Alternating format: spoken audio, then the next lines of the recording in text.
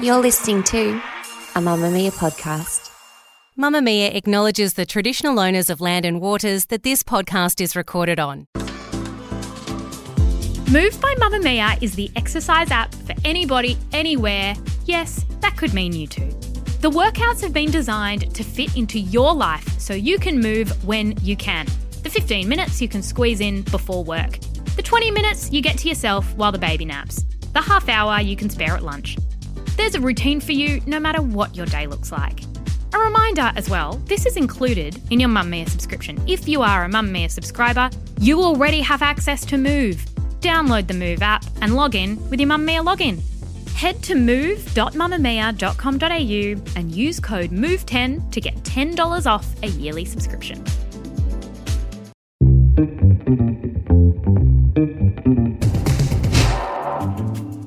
From Mamma Mia's daily news podcast, The Quickie, hi, I'm Isabella Ross with your evening headlines for Tuesday, August 8th.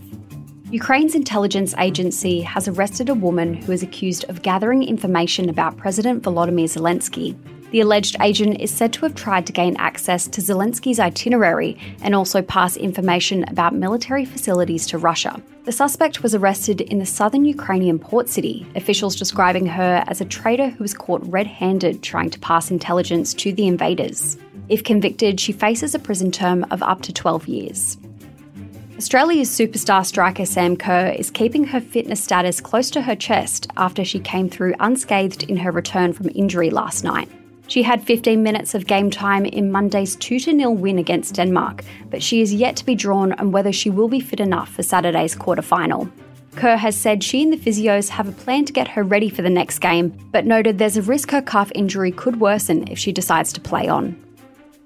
Former Minneapolis police officer Tu Tao has been sentenced to nearly 5 years in prison over the murder of George Floyd in 2020, who died when he was pinned to the ground by another officer's knee. Tao was found guilty of one count of aiding and abetting manslaughter for his role. The killing ignited a wave of protests over racism and police brutality across the United States and around the world. Tao is the fourth and final officer to be sentenced in relation to the killing. The primary policeman, Derek Chauvin, who knelt on Floyd's neck, was sentenced to 22 years behind bars. Elon Musk says his proposed cage fight with Meta CEO Mark Zuckerberg will be live-streamed on social media platform X, formerly known as Twitter. The social media moguls have been egging each other into a mixed martial arts cage match in Las Vegas since June. Musk said all proceeds from the event will go to charity for veterans. A set date for the cage fight is yet to be confirmed, as Musk has a scheduled MRI and potential upper back surgery scheduled for this month. Lastly, flood-ravaged northern New South Wales communities are at risk of more disaster pain as the state braces for its worst bushfire season since Black Summer in 2019 to 2020. After 3 years of heavy rainfall and rapid vegetation growth, a return to the hot and dry El Niño conditions has placed the Northern Rivers region in the crosshairs of fire.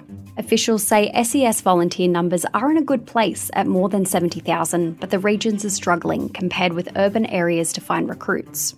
New South Wales Premier Chris Minns has urged residents to start cleaning their gutters and thinking about a bushfire preparation plan. That's your evening news headlines. If you want more from The Quickie, check out today's deep dive on why are US politicians so old? The Quickie, getting you up to speed daily wherever you get your podcasts.